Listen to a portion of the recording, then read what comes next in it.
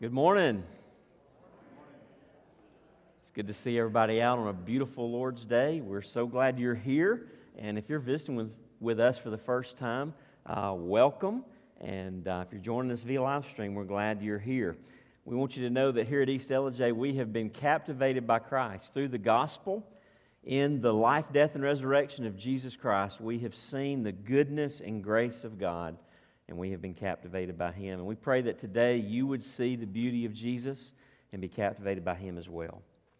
I want to give a thank you to our welcome team. They greet folks that are with us for the first time week in and week out and get them help get them situated. So thank you, welcome team, for your ministry. And by the way, the welcome team is always looking for new members and help there. So see someone there at the welcome desk if you would like to serve in that way. On this Memorial Day weekend, we want to remember the men and women who have given their lives in the service of our country to preserve the freedoms that we enjoy today. We're so thankful for all of those. And so this morning we'll pray in just a few minutes. We want to pray, praise God for that. Also want to pray for the families of those whose loved ones never came home and in the service of our country and our freedom. Would you stand with me as you read from God's Word? Romans chapter 15, verse 13. This will be our text for the morning. Paul writes and he says, "May the God of hope," he's praying here for the Romans, for the Roman church, "may the God of hope fill you with all joy and peace in believing, so that by the power of the Holy Spirit you may abound in hope." What a powerful prayer that is. Anybody need joy today? Anybody lacking peace this morning? How many of us are abounding in hope? We'll be talking more about that later. The truth of the matter is, in Jesus Christ, we can have all of that. We can live that verse out. God wants this for our lives. And I'm so thankful that we know the gospel, that we know Jesus Christ. If you're here today and you know Him, aren't you thankful that you know Him? And yet so many of our neighbors, people we know, family members, friends, co-workers, don't know the joy, the peace, the overflowing hope that's ours in Christ. And there's nations all around the world, people groups all over the world who've yet to hear the truth and embrace the truth about Jesus. This morning we want to pray for an interesting people group, the Yehudic Jews of Israel. These are Jews who had left Israel, lived in Iraq for years and years, centuries and centuries, and have come back to Israel. About 100,000 people, among whom there are no known believers. So I want to pray for them. Would you join me as we pray? Father, how we praise You that You are the God of hope. Thank You that when we put our faith in Jesus, Lord, You do fill us with all joy and peace in trusting Him. And Lord, if we'll walk in Your ways and believe Your word, You will, by the power of the Holy Spirit, cause hope to overflow from our lives. What a salvation is ours. Lord Jesus, what a Savior You are. How great is Your name. We praise You for all that You've done for us, and we praise You for the glory of Your name. You alone deserve the glory.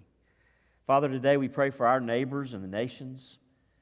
We pray for those that we know and interact with that need to hear about You. Make us bold and full of enough love, Lord, to share the good news of Jesus. Lord, we pray for the Yehudic Jews of Israel.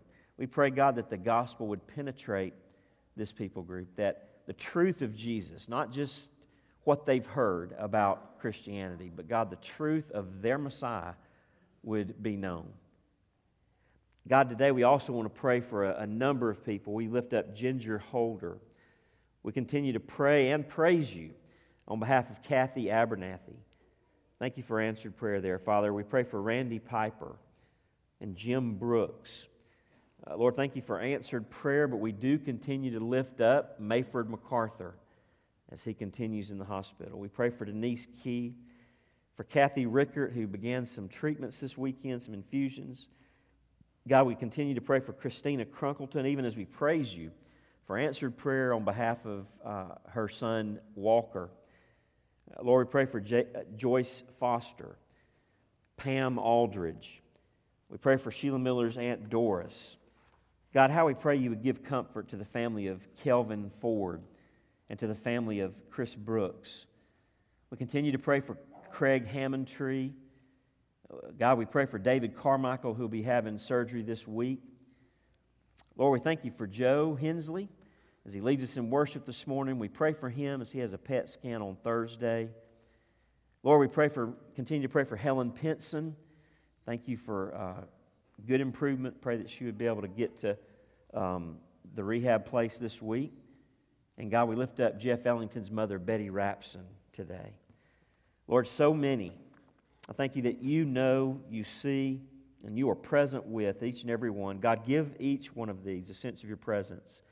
We pray that, God, if you would, we know you can, we pray if you would, God, intervene and bring supernatural healing. Do that others might know the glory of Christ and the beauty of Christ. Father, in other cases, give wisdom to doctors and perseverance and hope to those that are suffering. Thank you, Father, for this opportunity to be together in your presence. Thank you that none of us is here just by happenstance, but you have a divine appointment for us in this hour. You want to speak to us. You want to change us. And so, God, we submit our hearts to you. We pray that you would work in our lives, that you would do just that. Thank you, Father, and may Christ be exalted even as we worship now. We pray it in Jesus' name. Amen. Remain standing as we worship in song. We're glad you joined us this morning. We're going to start with Your Grace is Enough, one of my favorites ever.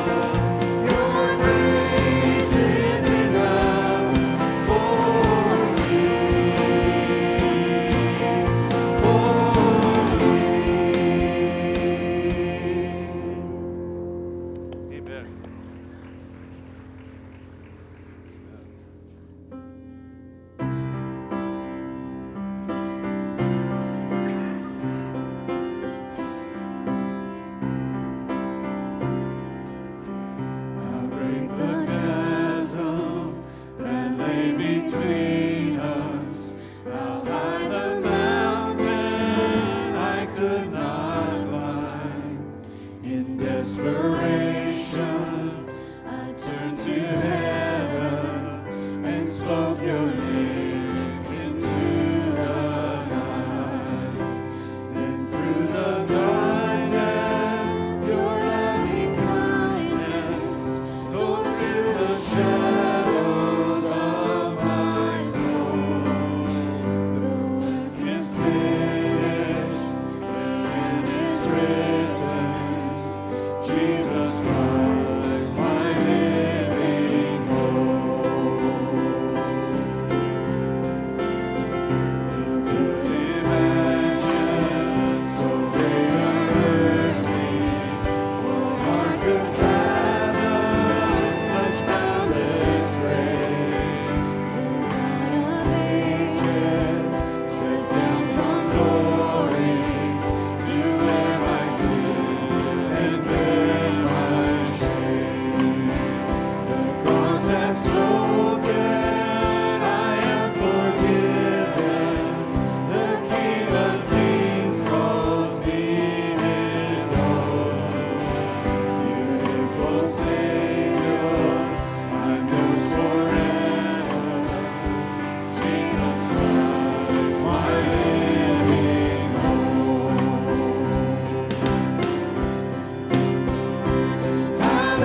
Hallelujah, praise the one who set me free. Hallelujah, death has lost its grip on me. You have broken every chain. There's salvation in your name, Jesus Christ, my living hope. Hallelujah, praise the one who set me free. Hallelujah, death has lost its grip on me. You have broken every chain. There's salvation in your name, Jesus Christ, my living hope. Then came the morning that sealed the promise. Your buried body began to breathe. Out of the silence, the roaring lion declared that grave has no claim on me. Then came the morning that sealed the promise. Your buried body began to breathe. Out of the silence, the roaring lion declared that grave has no claim on me. Jesus, yours is the victory.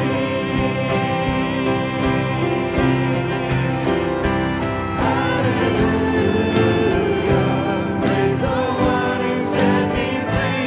Hallelujah, death has lost its grip on me. You have broken every chain. There's salvation in your name, Jesus Christ, my living hope. Hallelujah, praise the one who set me free. Hallelujah, death has lost its grip on me. You have broken every chain. There's salvation in your name, Jesus Christ, my living hope. Jesus Christ, my living hope. God, you are my living hope.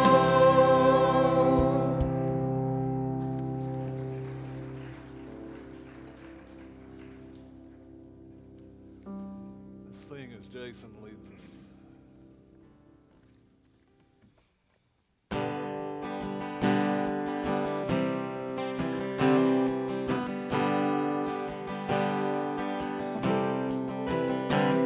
Oh, I've heard 1,000 stories of what they think you're like, but I've heard 10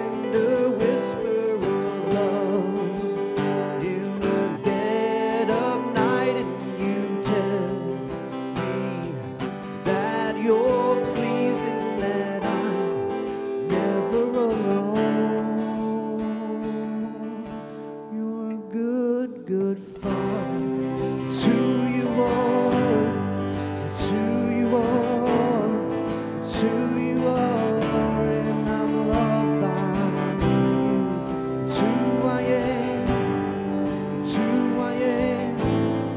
It's who I am. And oh, I've seen many searching for answers far and wide, but I know we're all searching for answers only you provide, 'cause you know just what we need before we say a word. You're good, good Father. It's who you are. It's who you are. It's who you are. I'm loved by you. It's who I am. It's who I am. It's who I am. 'Cause you're perfect in all of your ways. Perfect in all of your ways. You are perfect in all of your ways to us. You are perfect in all of your ways. You are perfect in all of your ways. You are perfect in all of your ways to us. It's a love so undeniable, I can hardly speak. Peace so unexplainable, I can hardly think as you call me. Deeper still as you call me. Deeper still as you call me. Deeper still into love. Love, you're a good, good Father. It's who you are. It's who you are. It's who you are. And I'm loved by you. It's who I am. It's who I am. It's who I am. You're a good, good Father. It's who you are. It's who you are. It's who you are. And I'm loved by you. It's who I am. It's who I am. It's who I am. You're a good, good Father. It's who you are. It's who you are. It's who you are. And I'm loved by you.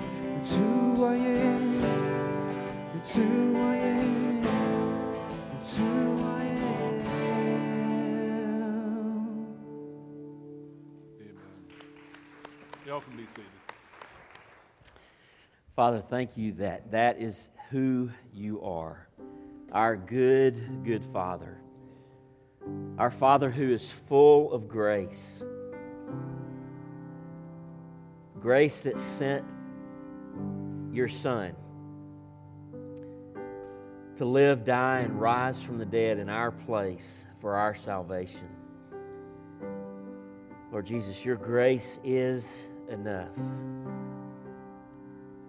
Your grace is enough. We thank you that because you rose from the dead and live today, we have a living hope. Indeed, Lord Jesus, you are our living hope. And I thank you that no matter where we find ourselves, we can overflow in hope. Lord, we need a reminder of this today. We need hope. We need to be reminded of the hope we have. We need to figure out how to better walk in the hope you've given us in Christ. And oh God, we live in a world that is desperate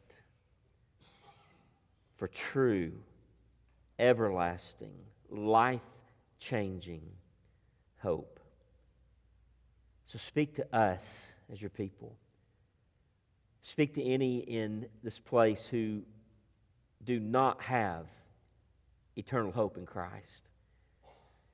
And use us to overflow your hope into the lives of those around us.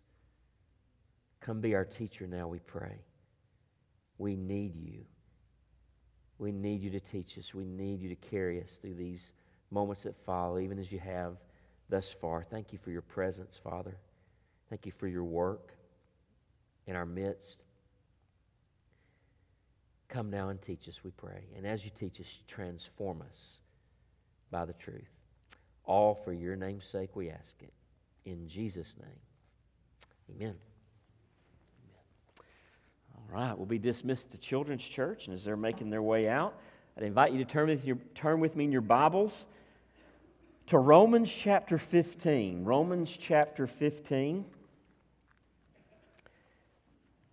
And in just a moment, we'll be looking at verse 13.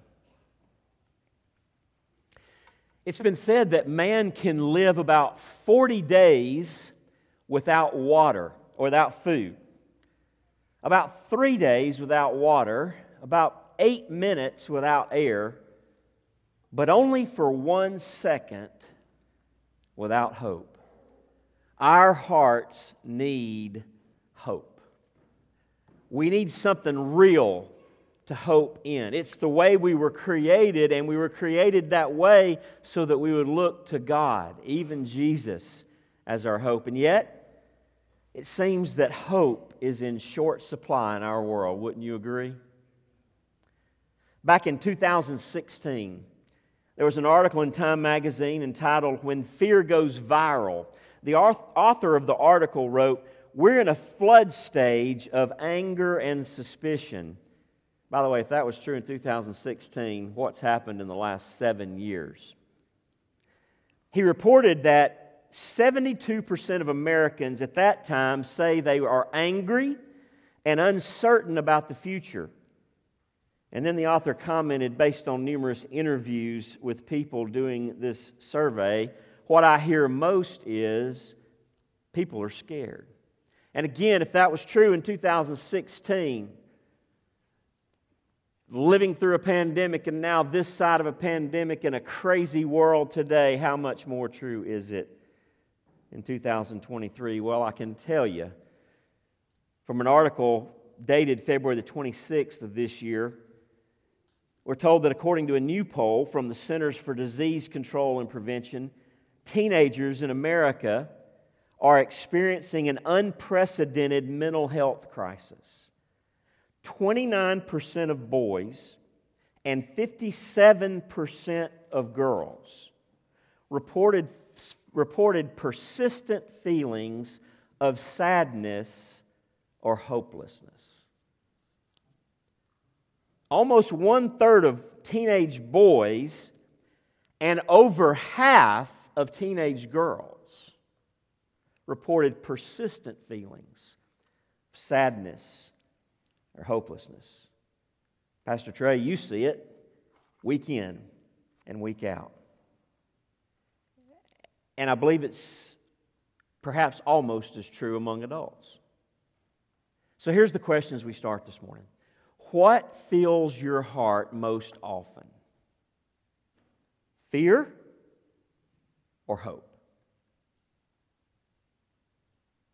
Be honest before God. God knows anyway. Be honest with yourself.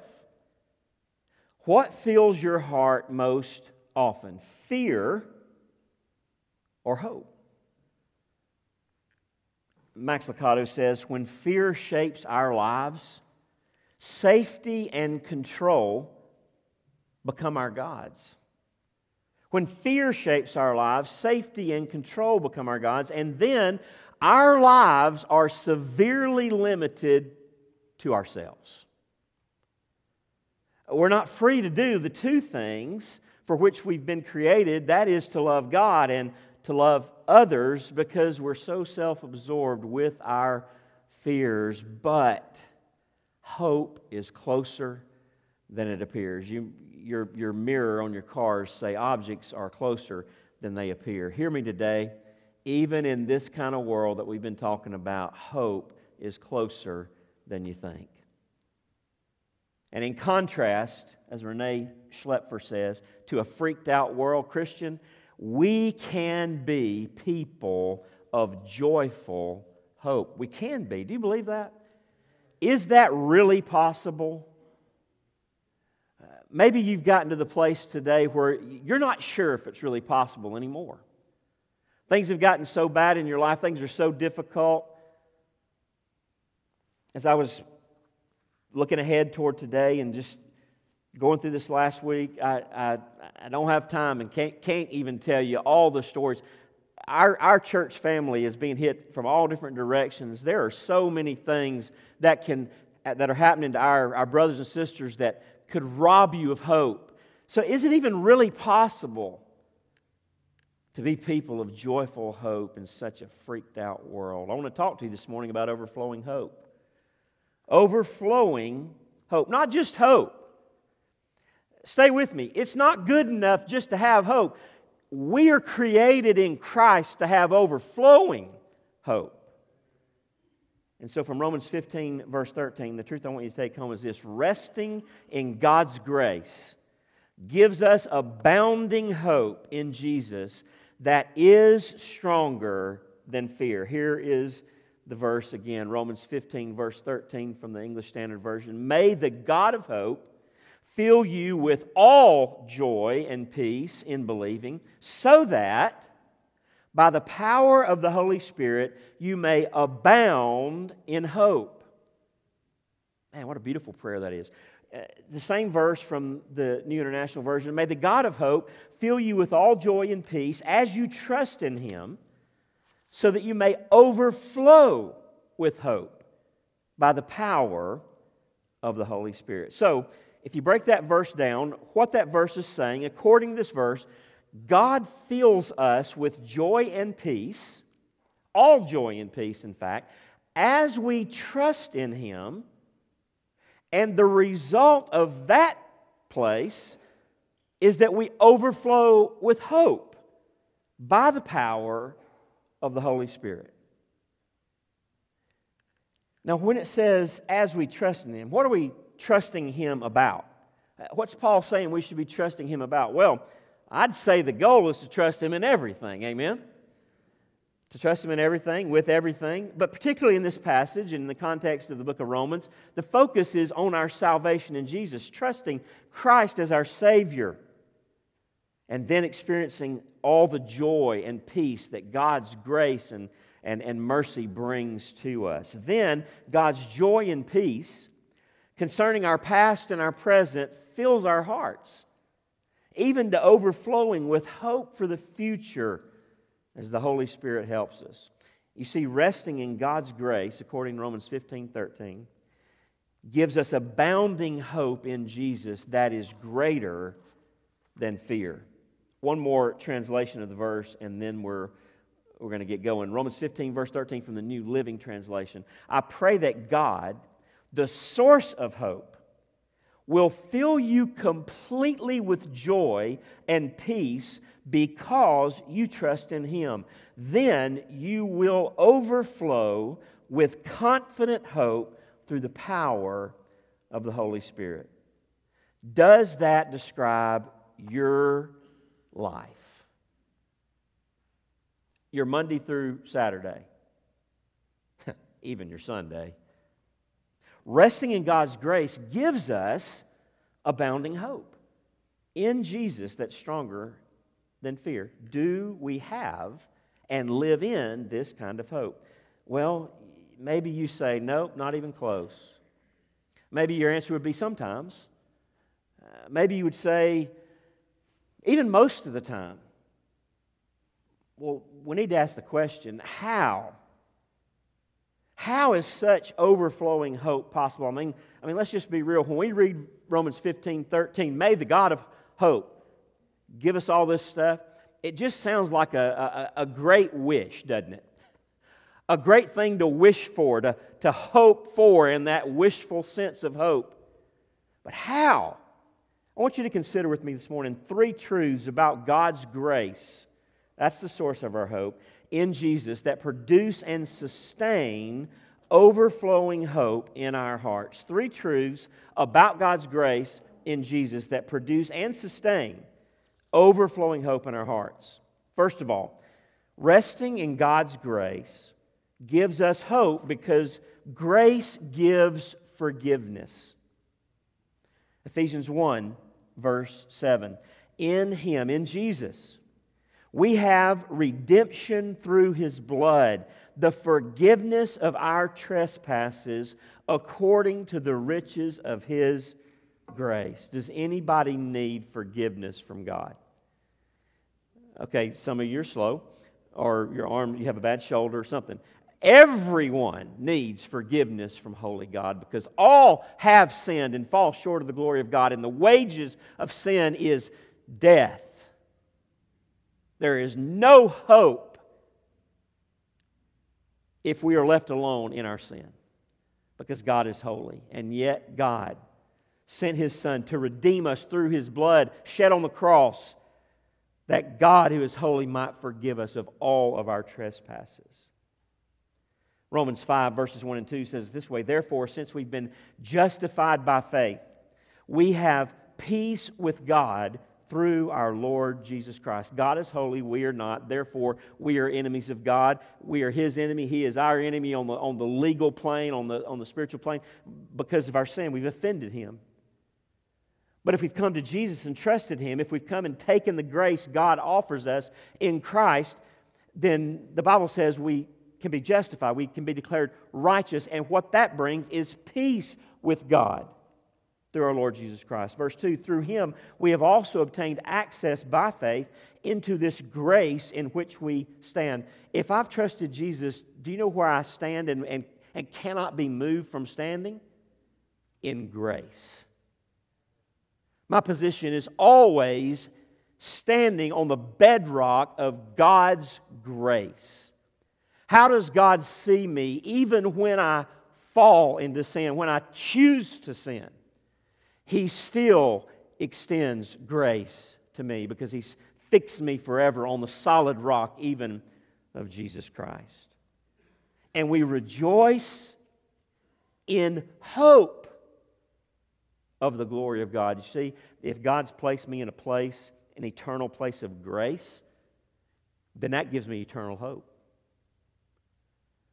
There's never a time I can't have and enjoy the hope that God's given me. This is the reality of our justification. There's a song called Stronger. Some of the lyrics go this way. There is love that came for us. Humbled to a sinner's cross, you broke my shame and sinfulness. You rose again victorious. You are stronger. You are stronger. Sin is broken. Jesus, you have saved me. That's what's happened in the life of a believer. God brings grace, gives forgiveness. God has given us forgiveness through His grace in Jesus so that if we've been forgiven, Romans 8 verse 1 is true of us. There is therefore now no condemnation for those who are in Christ Jesus. You may have wondered a while ago when I said when we trust Christ, God puts us on a rock of grace. We are standing on that bedrock. We are never not in the grace of God. You may have wondered if that was actually true. Here it tells you, Paul's real clear. There is therefore now no condemnation for those who are in Christ Jesus. Never again will God condemn me for my sins because Christ paid for my sins. I said, never again will God condemn me for my sins that keep happening in my life because Christ paid for all my sins. Now that's something to wake up about and get excited about. Amen? Listen, grace gives forgiveness. And hope starts to build. 1 John 4, verse 18, There is no fear in love, but perfect love casts out fear. For fear has to do with punishment, and whoever fears has not been perfected in love. Now, the word hope's not used in 1 John 4:18, but let me tell you, there's hope all in that. Let's read that again. There is no fear in love, but perfect love casts out fear.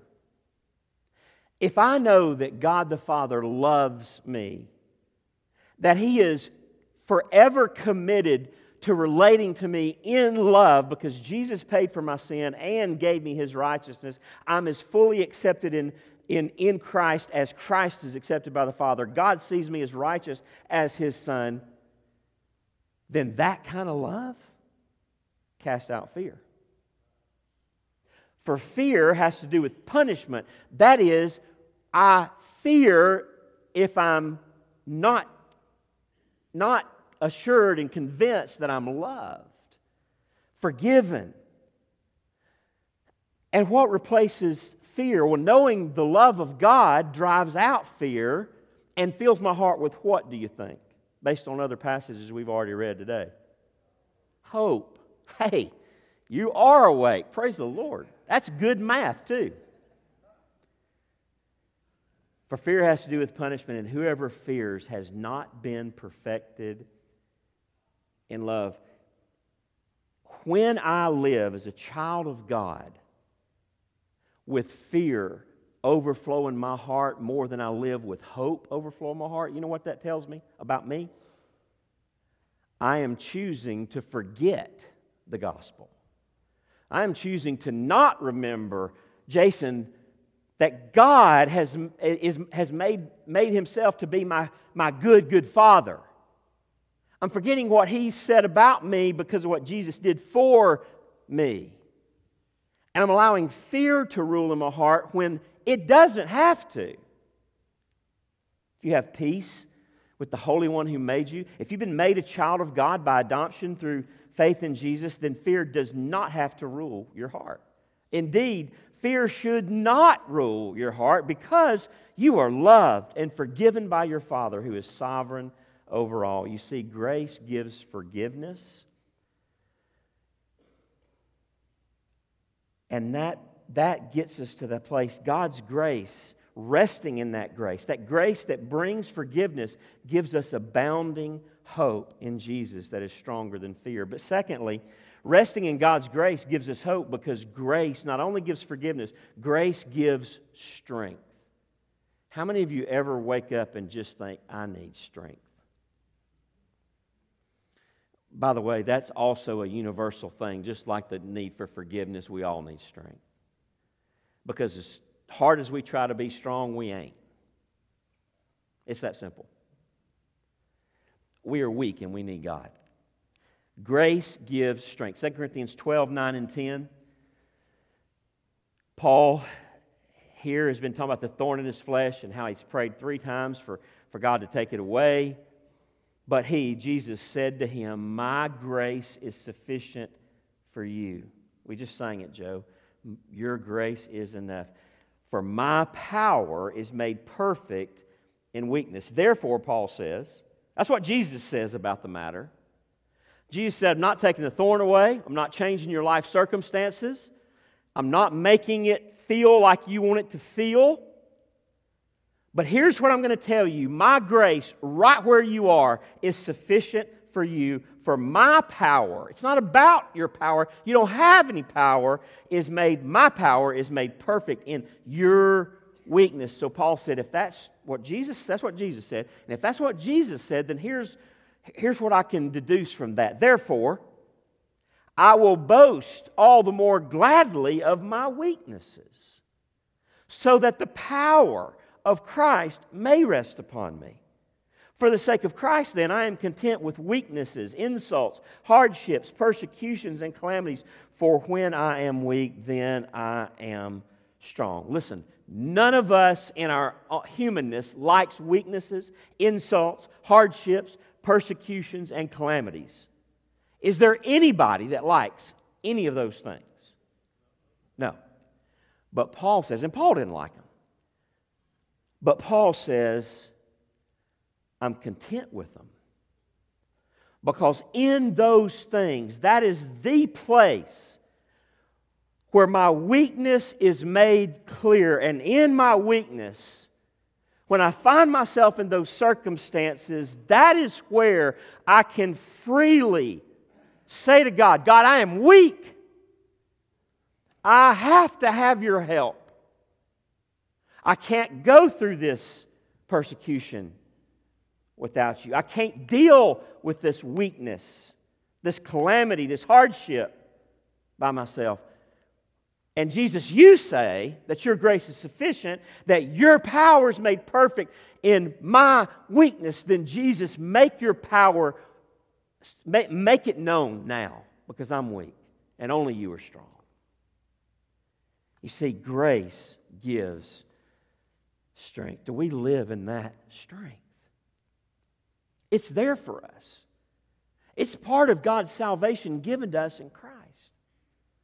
Again, that song, Stronger. Faithfulness none can deny through the storm and through the fire. There is truth that sets me free. Jesus Christ who lives in me. Grace gives forgiveness. That's our justification. Grace gives whatever this is I'm trying to talk about. You ever have those moments? It just happened. Have no idea what the word I'm looking at. Strength. That's the thing we're talking about. I had God's grace is sufficient for me, but I just couldn't think of the word. This is the reality of our sanctification, where God in our daily lives gives strength for the moment, for the temptation, for the obedience, for the perseverance and hope when life is hopeless. 2 Corinthians 3 verse 18, and we all, with unveiled face, beholding the glory of God, are being transformed into the same image that is of Christ, from one degree of glory to another, for this comes from the Lord who is the Spirit. This is what God is doing in our lives. He is helping us grow. He is changing us little by His Spirit through the Word. He's helping us live in weakness that Christ's power might be seen in our lives. You want to know what it is to mature in Christ? It's that right there. It's living more consistently, boasting in your weaknesses that the power of Christ can be at work in your life. You know, sometimes we have this messed up, it's really a legalistic, Pharisaic view of sanctification or maturity in Christ. And basically it goes like this, that we just get better and better. That we're not as needy as a Christian. That is as anti-gospel of a perspective on spiritual maturity as there could possibly be. You know, the most mature believers I know, you know what they know? They know better than I know how sinful they are and how much they need Jesus every hour.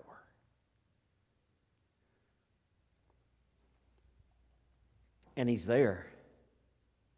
He wants to change us. He is at work to change us. Philippians 1 verse 6, I love this. Grace gives strength. And I am sure of this, that He who began a good work in you will bring it to completion at the day of Jesus Christ.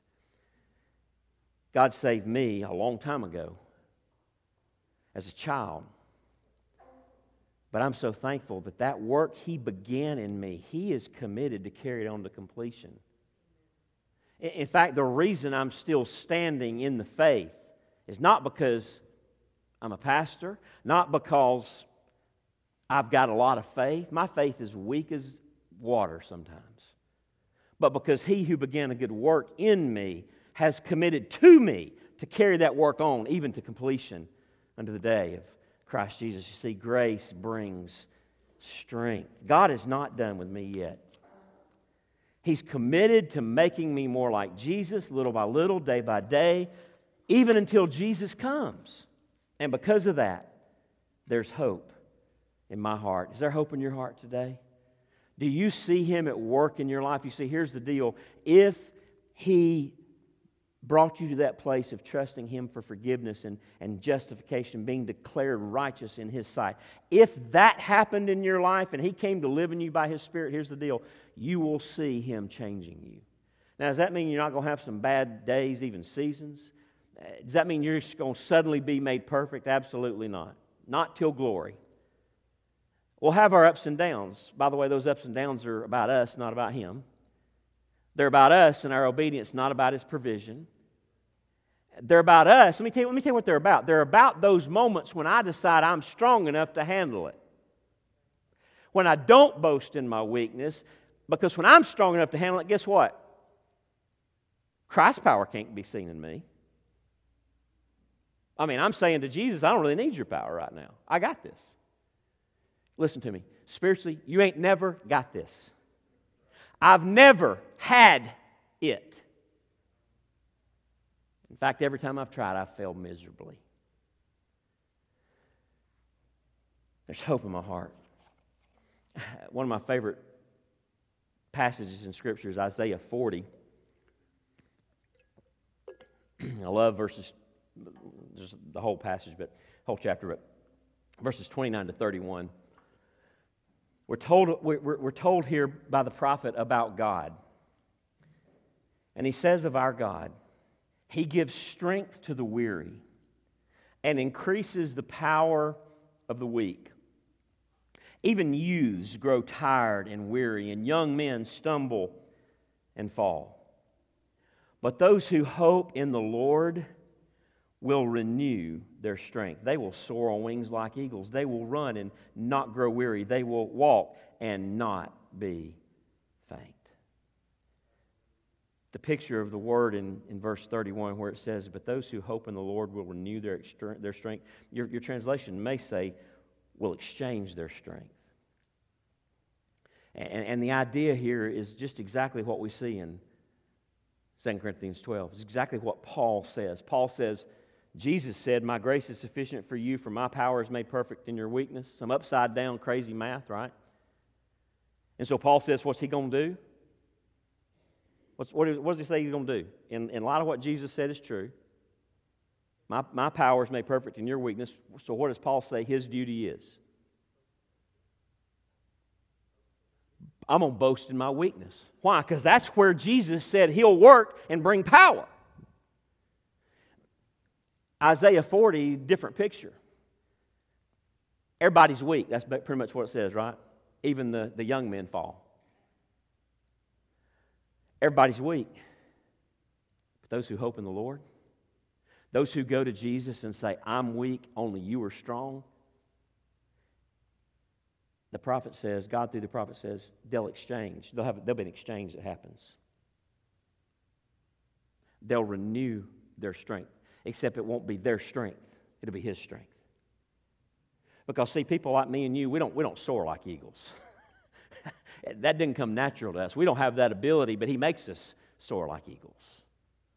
And so suddenly, when that temptation would take us down and wreck us, by the power of Christ at work in us, we can stand. In fact, we can soar like an eagle through that in His power. We can run and not grow weary. Let me tell you something. I gave up running a long time ago. I love hiking. I can even hike at a good pace, but I unless something's chasing me or somebody I love is in trouble, I don't ever plan to run ever again. And so if I started running, I'd be weary real quick. You know what God's saying right here? All of a sudden, He'll make you, spiritually, we can't run. We don't have it in us. Because of our sin, we're 600 pounds and on the verge of cardiac arrest. That's where we are spiritually. But when we exchange our weakness for His strength, we can run up. We're like those Kenyan marathon runners. Run a 4-minute mile forever. In the power of Christ. Renee Schlepfer again says, hope gives wings. Hope in God. Hope in Jesus Christ. Grace gives strength. Resting in God's grace gives us abounding hope in Jesus that is stronger than fear. Well, thirdly and finally this morning, resting in God's grace gives us hope because grace gives certainty for eternity. Grace gives forgiveness, grace gives strength, and grace gives certainty for eternity. Certainty for eternity. You know what the number one fear in the world across all cultures and all peoples, do you know what the number one fear on planet Earth among human beings is? What's that? The fear of death. Hebrews says that Jesus came to rescue those who for all their lives are plagued by the fear of death. Grace gives certainty for eternity. Hebrews 6, verses 18 to 20. I'm just going to go ahead and warn you. I might get excited. And I hope you get excited. Hebrews 6, 18 to 20. So God, this is from the New Living Translation, so God has given both His promise and His oath. These two things are unchangeable because it is impossible for God to lie. Just think about that for a second. This is important, so I want us to make sure we get all that's being said.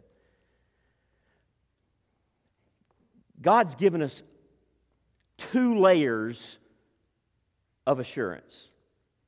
Don't you just love folks in the business world? Don't you just love, what's it called, Bessie?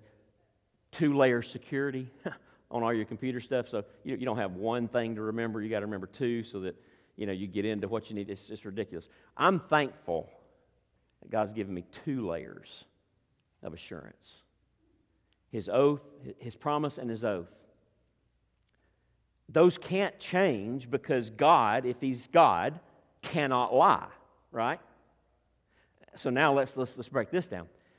You understand what that means, don't you? If God can't lie, you understand what that means?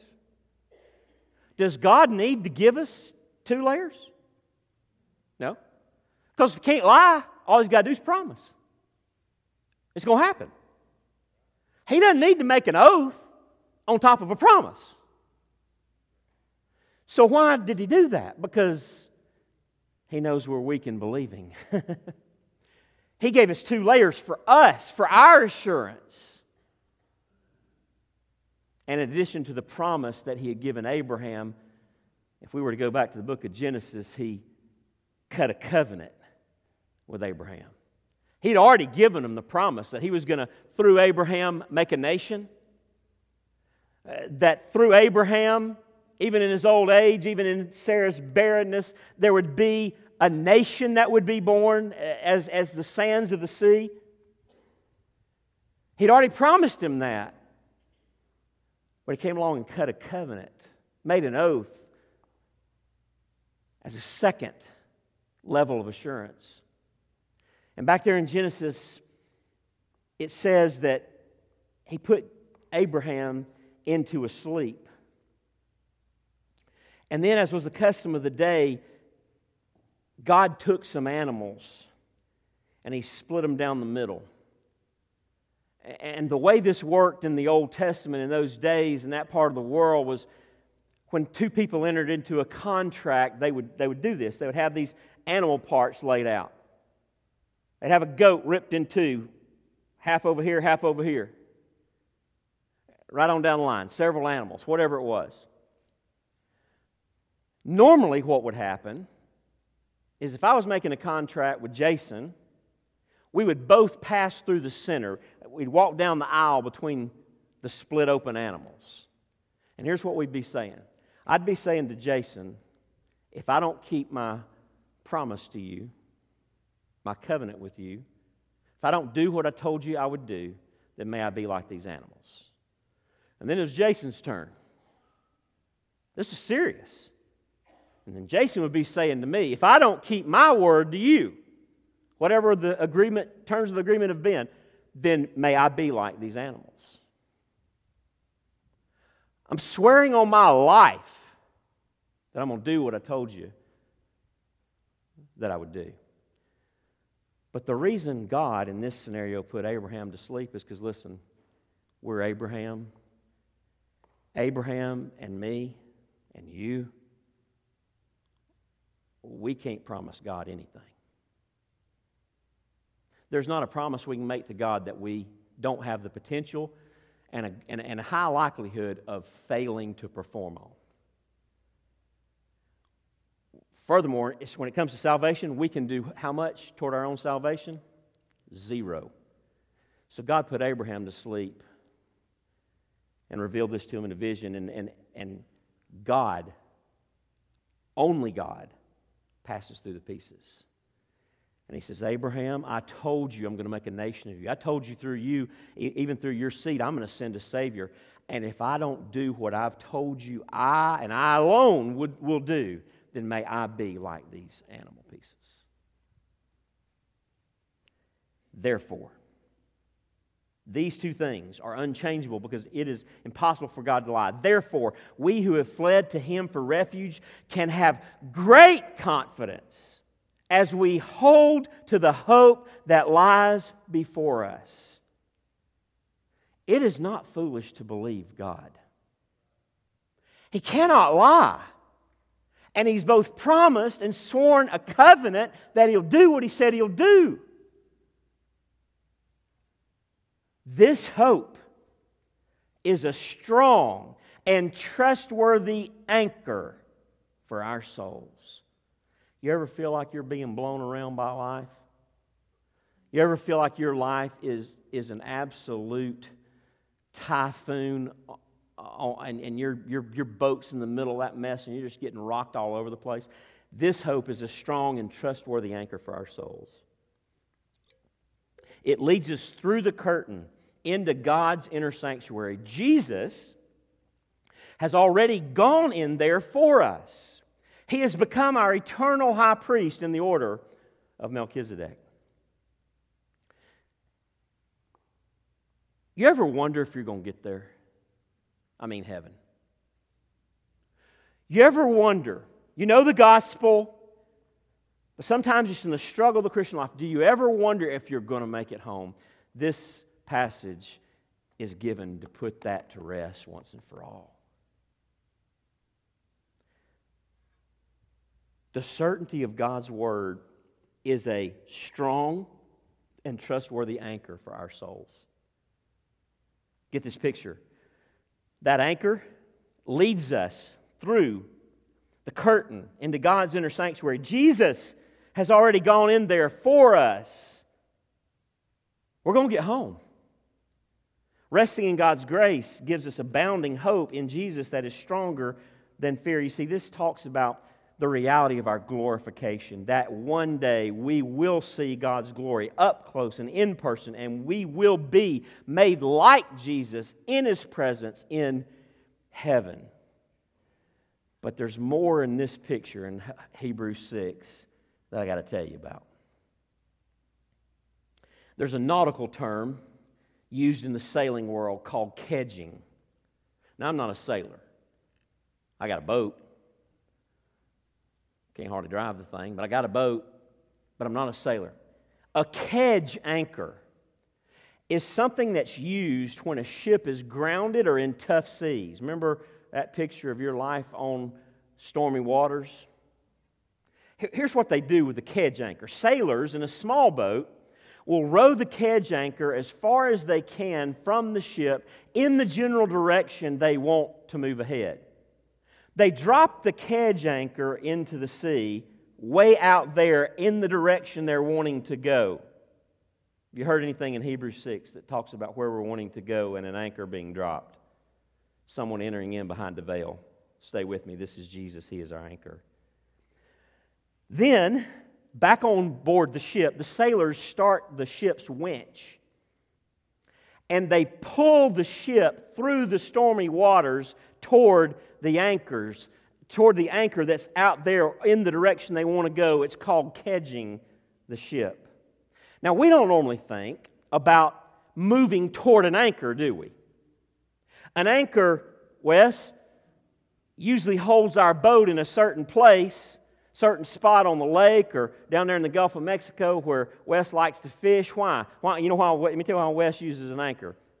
Maybe he never uses an anchor, but let's just say he uses an anchor. You know why? Because that's where the fish are at.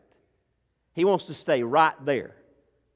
He doesn't use his anchor because he's in stormy seas. He's not a sailor, he's a fisherman. That's what we think about when we think about anchors most of the time. But when the storm comes, we need to kedge our way to heaven. And here's the deal, we can. If we were real sailors on a ship in turbulent seas, we'd understand the benefit of an anchor to move us forward. And turbulent times are when we've run aground, we need to pull ourselves into God's promises of our glorious future in eternity with the anchor of hope. Here's the full picture. Are you ready? Pay close attention. If you've missed the whole illustration, just listen to this. Jesus is already in heaven's safe harbor. And He has sunk the kedge anchor of His finished work on the cross and His power in the resurrection deep within that bedrock foundation of God's love and presence. And so now, day by day, we have the certain hope that as we sail our ship through life, we are daily and steadily winching ourselves into the future because we're strongly tied to that anchor by the Holy Spirit. And God's promises keep us pulling on the chain toward the anchor who is Christ. And no storm can ever sever the tie. No storm can stop our kedging. We are getting closer to heaven. We will safely arrive in heaven's harbor because we have this hope. We have Jesus as our soul's anchor. Grace gives certainty for eternity. Resting in God's grace gives us abounding hope in Jesus that is stronger than fear. You see, this is real hope for your life. And you see, it doesn't matter where we are. Grace gives forgiveness, and we all need it desperately. Grace gives strength for today, and we all need it desperately. Grace gives certainty for eternity, and we all need it desperate. Let me just tell you, if you have got God's grace in Jesus, if you know that your sins are forgiven, that you have His presence and power, strength for today, and that you are headed to glory, and that you are kedging your way by the power of God's Word and the power of His Spirit toward your anchor who is already there in Christ, then you can have hope no matter what. In fact, hope will abound in you. It'll overflow out of you. This is real hope for our lives. And it's as certain as God Himself, because God, who cannot lie, has said it's true. George Bernard Shaw was an Irish playwright, critic, polemicist, and political activist. His influence on Western theater, culture, and politics extended from the 1880s to his death and beyond. He lived to be 94 years old.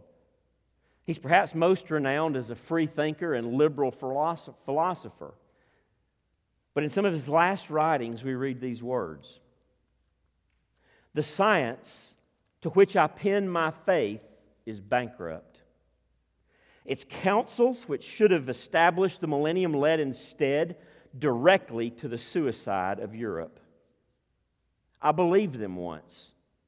In their name, I helped to destroy the faith of millions of worshipers in the temples of 1,000 creeds." He was an avowed atheist.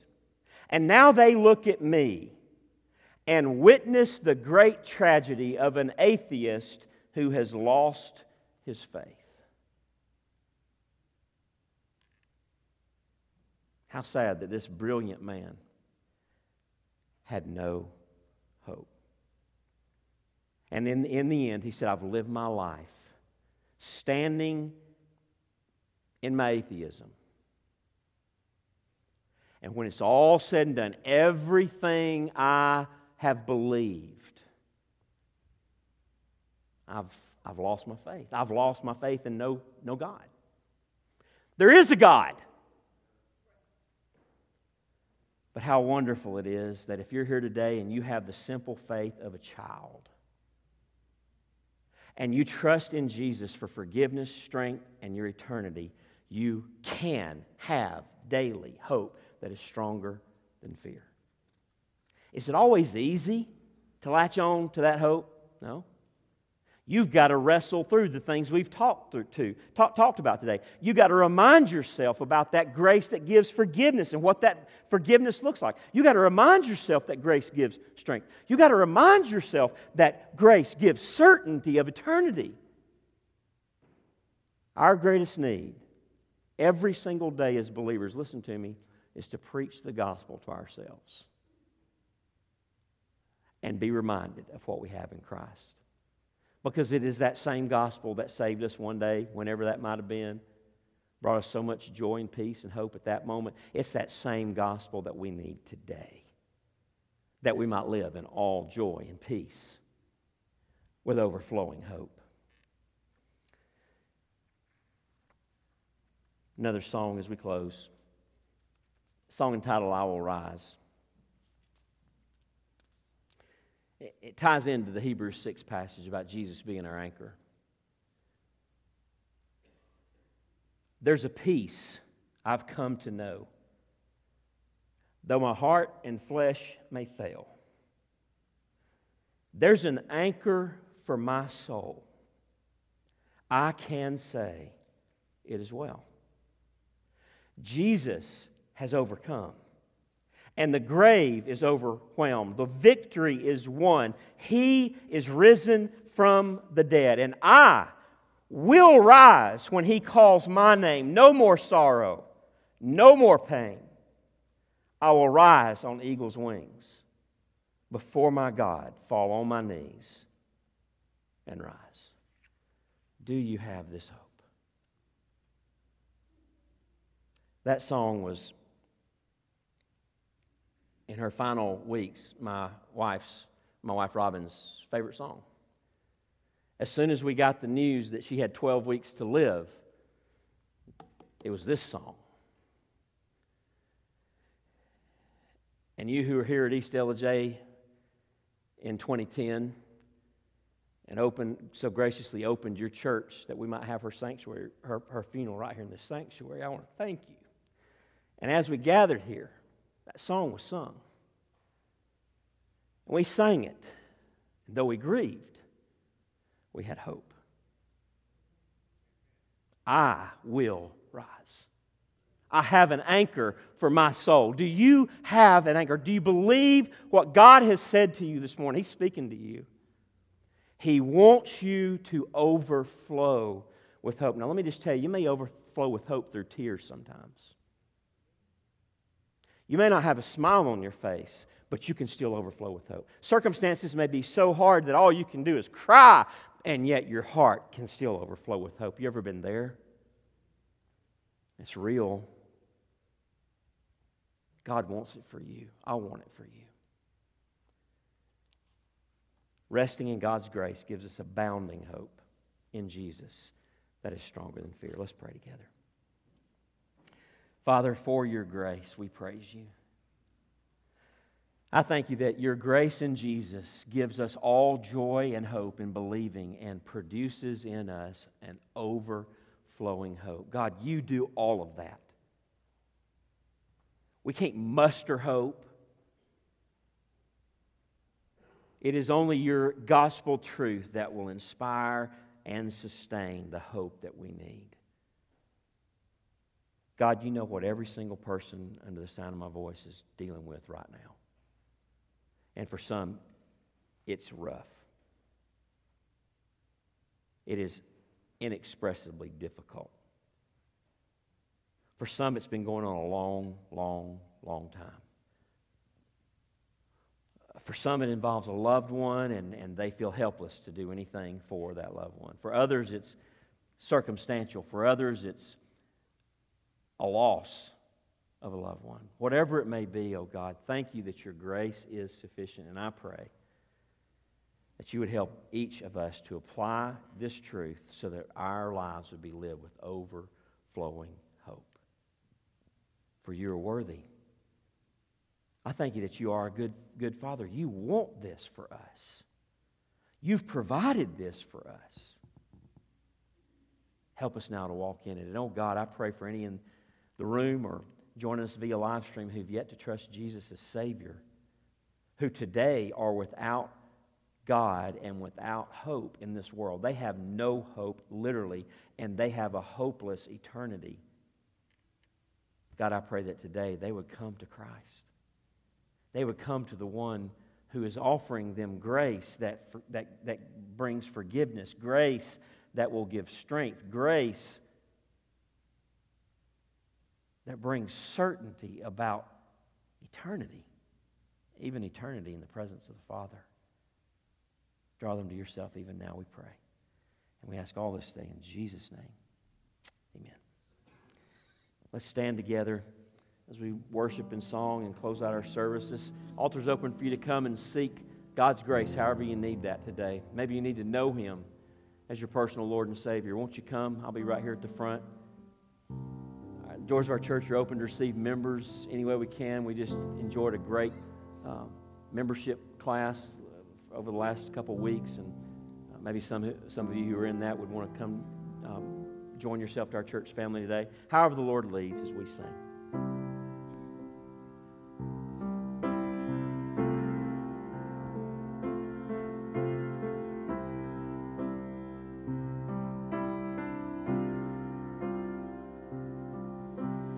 Precious blood has left me forgiven, pure like the whitest of snow, powerful to make sin and shame retreat. This covenant is making me whole, so I will rise and lift my head, for by His mercy my life was spared.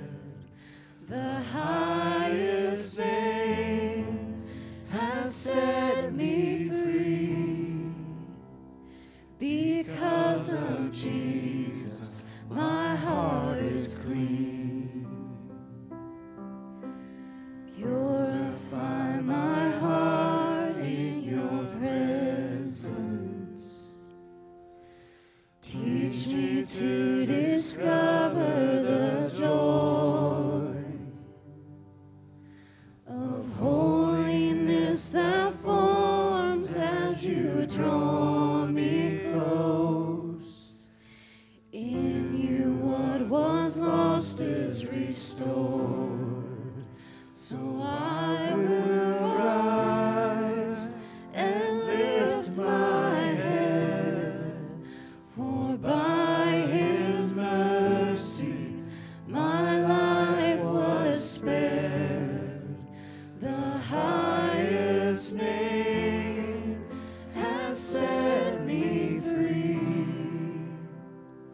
Because of Jesus, my heart is clean. So I will rise and lift my head, for by His mercy my life was spared. The highest name has set me free. Because of Jesus, my heart is clean. Because of Jesus, my heart is clean. Sing that again with me. So I will rise and lift my head, for by His mercy my life was spared.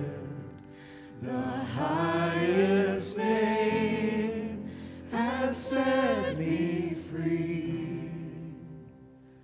Because of Jesus, my heart is clean. Because of Jesus, my heart is clean.